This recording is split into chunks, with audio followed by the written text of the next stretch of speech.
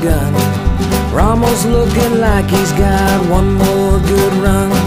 Sips a little shaky, but his heart is still true. Oh, how that dog loves hunting with me and you. Sporting Dog Adventures, run, boy, run. Everything you need is here under the sun. The Sporting Dog Adventures podcast is proudly brought to you by Soggy Acres Retrievers. Remember, everyone deserves a soggy dog.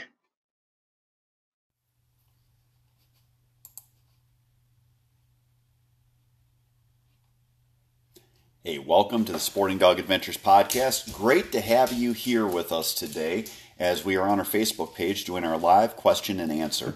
We're also recording this for the Sporting Dog Adventures podcast that you can find on Anchor, iTunes, Spotify, and many more platforms with some new, bigger platforms. Not as big maybe as the ones we're on now, but some bigger platforms coming up soon. We've submitted the podcast to a bunch of different places because we've had some great feedback from people and figured what the heck, we might as well see how big we can grow this. It's fun because we are not really monetizing the podcast. The sponsors that we list are still sponsors of our television program that we're airing past seasons on, but we throw them in as sponsors. So we're really not beholden to anyone except for ourselves and our fans, which is awesome, because that means that I don't have to try to raise money. I don't have stress of having to deliver any advertisement for people. It's just me and my co-host that is on the podcast. My co-host being Memphis, who is now licking my face and here on Facebook Live. Memphis loves being on Facebook Live. She normally gives you the back of her head and just licks my face. And she does put her paws around my neck and tries to get as much attention as she can. Now, what I will tell you is that my dogs, when I'm doing regular work, are not at all involved or active. Once I start talking on the phone, or I'm doing a Facebook Live or a podcast, they are all over me. I don't know what it is. My kids were always the same way when they were small. So, again, we are here to talk dogs. Please let me know what questions you have, and we will try to answer them to the best of our knowledge. It can be about puppies. It can be about dogs. It can be about training. Or it can be about hunting. It is hunting season. I'm going to get rid of my co-host there. It's hunting season. Our waterfowl season is well underway here in Wisconsin. We're actually in our split right now. Having a good, solid season. We took last weekend off for youth deer hunting. We watched a lot of birds, and it was kind of fun. Kids, when you're getting them started in hunting, if you aren't into waterfowl is a great way to get kids hunting because it is nonstop action. When you are getting kids involved in deer hunting, it's a struggle because deer hunting is a lot of times hours of waiting for that 15 seconds where your heart just jumps out of your chest. So on my son's hunt, we're out there youth hunting for deer, and we're watching ducks land in a private pond that's on our property. My son finally looks at me and says, "Dad, I think we need to duck hunt tomorrow morning." He's like, I just like duck hunting way more than deer hunting. Okay, cool. It's his last youth season. He's not going to have another youth season after this. So it's entirely up to him. So I'm like, okay, tomorrow we'll duck hunt. We were talking about where to duck hunt. Then I saw a deer, and I'm like, hey, there's a deer. It was a doe. We decided we were only going to shoot a really nice buck because we only try to shoot what we're going to eat. And last year we were right at our max. We shot a doe and 2 bucks. And 3 deer is what our family goes through in a year. I guess that will change as my kids get older. I will have less use here, and they'll have more use more than likely at their own homes. So we'll probably end up taking 1 more deer or so. But we were talking about where to duck hunt, and then even after we saw that deer. And I looked down, and quite a ways from us, I'm like, Cal, move to the side a little bit. We were in a tower stand. I look and I'm like, there's a doe. I'm like, get your gun ready. Get your gun so it's out the window. And then I looked, I said, well, one's a buck. Oh, wow, that's a really nice one, Cal. I think you should shoot at it. So long story short, it was, I would guess, probably 3.5-year-old buck, which by us is a nice solid deer. It was a buck that if he shot it, I would have put it on the wall. And he takes his shot. It was 170 yards. So it was a long shot for a kid. He's got a 7mm 08. Ultimately, he missed. After we get done looking, we searched and searched and searched to make sure that he hadn't hit the deer. He looks at me and says, we're deer hunting tomorrow. So that 15 seconds of excitement where his heart jumped out of his chest won. And we did not duck hunt the next morning. We're going back up this weekend. We're going to duck hunt 2 mornings. We've got some pretty good spots. It's our second opener in Wisconsin, so we call it Duck Camp 3.0. And hopefully we'll have a fun duck hunt. They are going to try to crossbow hunt or archery hunt in the afternoons. So I hope that gives everyone a good idea on youth hunting and ideas for your own kids. Hello, Mr. Hall, up in Rhinelander. Hello, Mr. White.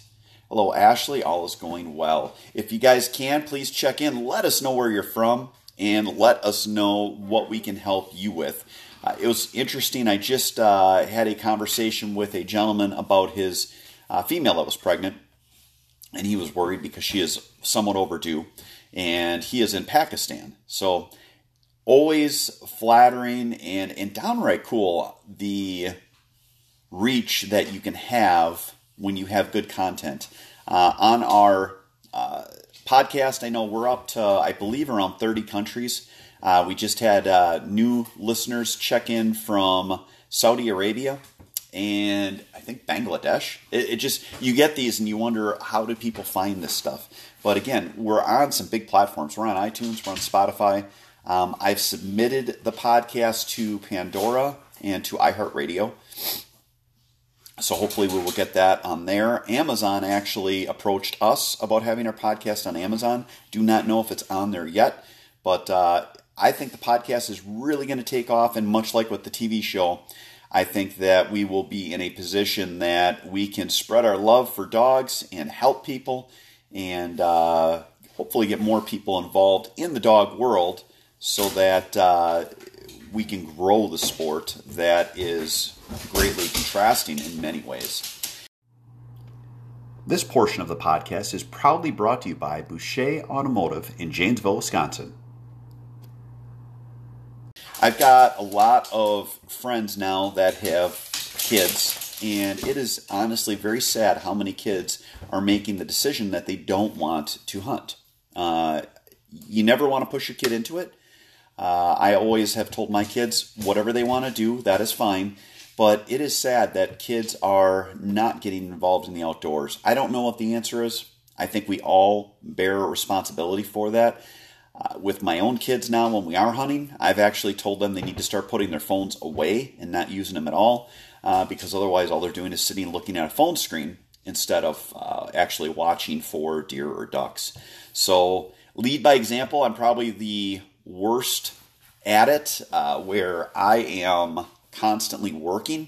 So it is probably a huge lead by example thing that I need to do, so that my kids are learning from me and making good choices as well. I'm trying to clean my screen. I had something on my computer screen. I couldn't tell if it was on the camera for the computer or on the screen, but it was on the screen. So again, please let us know what questions you have. We're going to start answering questions. Dog Talk Lives run anywhere from 15 to 30 minutes. Justin White, I've got a 6-month-old chocolate lab. Is he too young to go on the boat to retrieve? What is your recommendation? Justin, it is not about a dog's age. It is about the dog's training. At 6 months old, I would guess your dog is completely untrained. And I will tell you that if you are taking your dog out and your dog has not been through training, you're going to cause a lot of issues with your dog in the future, and could cause issues as important as having your dog being gun shy. So you want to make sure you're putting your dogs through gun dog training. That is a 3-month course that I do as a professional, so keep that in mind. I don't hunt my own dogs until they are at least 9 months old, because then they've been through the 3 months of training. Your training is going to be when you're working on mouth control, which is trained retriever force fetch, where you're working on hunting obedience, which includes vocality or being vocal, and you're working on your e-collar conditioning and your e-collar reinforcement of those commands. So you want to make sure that you're through that. That takes about 6 weeks to get them all the way through those 3, and then start applying that when you're in the field. Problems you can have if you hunt a dog too early before they have been trained. You'll have dogs that are vocal, you'll have dogs that break, you'll have dogs that do not finish retrieves, and you can end up with dogs that are completely gun shy. These are huge things that you would likely need someone to help you with professionally if it festered and became worse. And in the end, if you had a dog that was gun shy, only about 25% of dogs, in my opinion, are recoverable once they are gun shy. I've had a pretty good success rate, higher than 25%, but I also do screen those dogs before I take people's money to see what level of noise sensitivity they have. So I get it. Everyone is excited to take this shiny new thing called their hunting buddy out with them. But make sure that your hunting buddy has gone through training, much like where you have kids that are training and taking them and putting them through hunter safety and teaching them to shoot and teaching them proper stuff. We don't just take a new person out and give them a gun and say, go hunt. So look at it that way, that you need to invest in your dog so that you have a wonderful 15 years with the dog and hopefully 12 years hunting with the dog. I always give them a little bit of retirement. And that you're going to enjoy them in the field and not cause issues for the future. Joel does not have a dog but wants one. Well, Joel, find yourself a good breeder that is putting out quality pups. Look at the pedigrees. Make sure the pedigrees have lots of titles in the pedigree. And also make sure that they have a good reputation. When you're buying a puppy, if you're getting one that's got a health guarantee and all of the health clearances, in Wisconsin, you're probably looking at $1,000 to $2,000. Prices will vary. If you're on the coast, they will probably be higher. If you are in other areas of the country, it might be somewhat lower. But you are going to want to find someone that runs a business and not just a kennel, if you can understand what that means. Rich, I had Memphis on there. Where are you at, man? Were you on? Did you see Memphis? Do you need me to bring her back up so you can see your girlfriend? Memphis had her litter of pups. She is back in the house. She's actually underneath me right now getting a butt scratch. She likes to put her whole body under my legs. Luckily, she's short so that she fits, and then she just waits for me to give her a good old butt scratch. So that is what she is getting right now. Memphis, the butt scratch demanding dog. Again, let me know what questions you have. That is a great question from Justin. I would love to answer some more for you guys today. We do these. I'm trying to do Dog Talk Lives hopefully once to twice a week. I'm trying to put out at least 2 to 3 podcasts. The podcast, one of those podcasts will always be our Dog Talk Lives. We're on that right now. If you are listening to this podcast or listening to this Dog Talk Live or watching the Dog Talk Live after this has been a live event, please feel free to email me a question, sportingdogtv@gmail.com, or you can come on to our Sporting Dog Adventures Facebook page and you can put a question into the comments and we will answer it then. Memphis, Rich wants to see you. Come here. Come on. You have a request. All right, here we go, Rich. Oh, she is quite rambunctious. Memphis is here. Memphis, hey, say hi. Say hi. Say hi. There you go. Memphis is the co-host of Dog Talk Live on Facebook. I will tell you guys that when I do just strictly a podcast, I actually put the dogs away and lock them up because otherwise they are wrestling and going nuts in the background. I figured everyone that's on the Q&A, question and answer, is always going to understand that I do have the dogs out, but they do get quite noisy and rambunctious in the background. They're right now wrestling and biting each other on the dog beds. Here, see if we can... there you go. You guys can see Memphis and Scarlet getting after it. This is what they do. I'd say about 5 times a day they go for the Let's Bite game and wrestle. Jeff Hall, Maggie, that he got from me in 2009, is 11. Expect her to hunt South Dakota this year. Plan to retire. She hunts well in recent vet checks. She's in excellent health. Do you think she can hunt until 12? Jeff, I guess I would think that upland would be less taxing than waterfowl. When I have my dogs and I am looking at hunting them, my waterfowl properties are heavy mud, especially my southern property. It is the kind of mud that when you walk out in it, you basically want to die. It is just awful. So I will not hunt a dog that is over 10 there. I would think that if you have a dog that's 12 and you're doing upland, if they're in good shape, take them out. I would just limit the time that they're out. 30 to 60 minutes max. You could do twice a day at those levels. I know the dog will want to hunt harder when they're older, but you will get to the point where the dog is just crushed. Once you get them back out the next day, they will just be so sore they can't hunt. The other thing you can do for older dogs and for older people, walk yourself. Walk the dog. Get them out, get them exercise, get them in a preconditioned state so that they are able to hunt. When you have younger dogs, it seems like we can just take them out and run them, and they do fine. As dogs get older, they need to be conditioned, much like people. It's funny because I've lost, I think 20 pounds this year. I hit the pandemic time, and I'm like, I'm going to use this to get myself in shape. My life didn't change. We still had dogs in for training, and everything I do is socially distancing from people or avoiding people, probably more realistic. But now that I am in the off season where I'm not training dogs, I've gone from what would be probably an average of 12,000 to 15,000 steps a day to about 5. So I am hitting the treadmill and taking dogs for walks so that I can keep myself in shape and not let myself get to the point where I have to lose a bunch of weight next year. So this part of the podcast is brought to you proudly by Mech Outdoors. Again, take your dogs out, even if it's just walking on a leash for 3 miles. That is going to help you so that they're ready and that they're in shape for season. And then watch the dog. You can see where they're at when season gets here. Do I hunt my dogs after they're about 10 years old? I usually don't. Usually their 10-year-old season is their last because I always have younger dogs. And I always worry that, here my buddies are going to blow an ACL or blow something. So why take the risk? But that's easy to say when you have young dogs in the wings. I've got right now my 2-year-old Tank, Tank is running the Grand today. It's the upland portion. So if he passes today, he will have a Grand pass. I've got Ace that is 4. Ace actually just he got to the 3rd series. He has 1 Grand pass. He is out of the Grand. He flunked. So he is a flunker this year.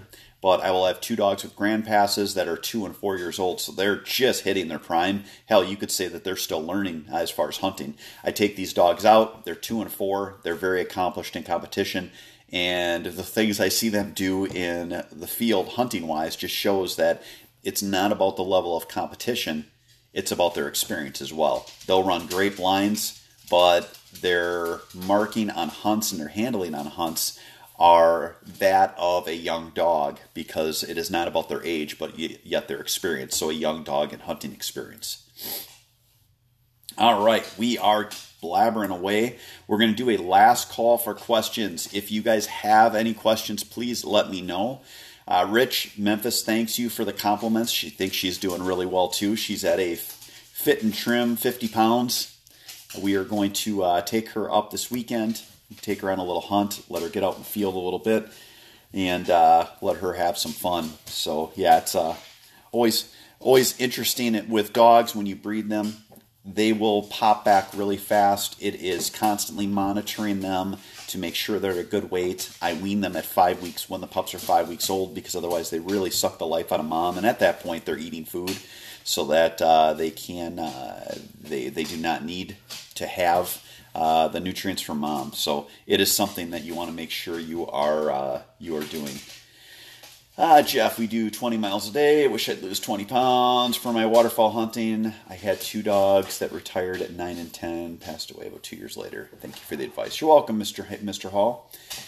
Sean, after taking a year off from hunting, what's the best way to make sure the dogs are interested in birds again? Sean, the dogs should be interested. If you need birds, you can always stop up. I was going to send you an email, see when Lady is due to come into season anyway. So if you want, shoot me an email on the other side. I always have frozen birds here. You can take the birds out. You can play with them with frozen birds. But it isn't if you've had a dog that didn't get to hunt for a year because life just got in the way, it is not where the dog is going to forget it. It's not like a bicycle. Once they know how to ride a bicycle, they're going to be able to ride a bicycle. Once they know how to hunt, they're going to hunt. If you've had time off between hunts on a dog, it's just going to come down to obedience and getting the dog back in line. If I had dogs I was going to upland hunt, I would take them on walks and make sure that they're in range, let them do their quartering and running around. If I had dogs that were going to waterfowl hunt, I would do retrieves in a pond, make sure they're sitting at heel, making sure that their obedience is up to speed. If you haven't worked with them with a collar, put a collar on them, make sure that they understand that yes, you are going to reinforce these commands and have them in line. So that would be what I would suggest. But again, send me an email. We're going to call it on that. That is it for today's Dog Talk Live. I do want to thank you all for stopping in. Thank you for the wonderful questions. I'll try to do another one of these either tomorrow or Friday. If I don't, we will be back next week. So take care. I know you guys have a lot of choices in your content. I appreciate you coming in to talk to us. Check our website out, soggyacres.com, and we would love to talk to you about dogs. Have a great day, guys. God bless.